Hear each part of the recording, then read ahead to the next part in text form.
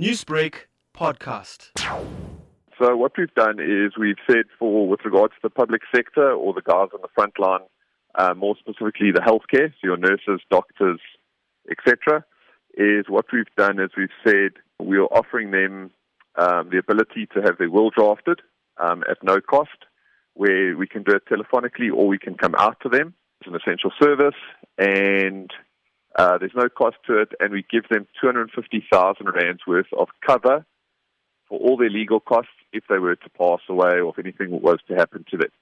That's what we're doing from our point of view at Capital Legacy. A lot of people will say if something is too good to be true, it probably isn't. How would you assure healthcare workers that this is absolutely cost-free in the long run? So, obviously when we draft the will and you are a client of ours, you will obviously get a schedule that represents what we've actually just discussed with you. So you'll obviously get your will, and then you'll get a schedule saying that this is the cover, that we do cover you if anything should happen, for up to cost of 250,000 rand to cover all your legal costs while we wind up the estate. So everything is documented, and people can be pretty confident with regards to that. Now, more than 3/4 of South Africans don't have a valid last will and testament in place, and this obviously leaves their families facing an uncertain future should anything happen to them. How important is it, following on from this, for people to get their affairs in order should something happen? It's not just during lockdown. It's what we represent normally.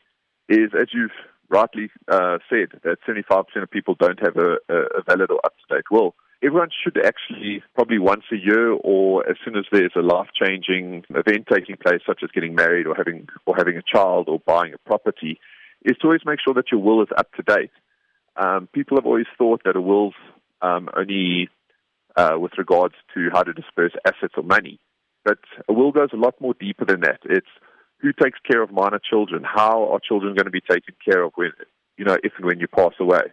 So it's always important to make sure that you have your will updated. We always recommend that you do it annually. Newsbreak, Lotus FM, powered by SABC News.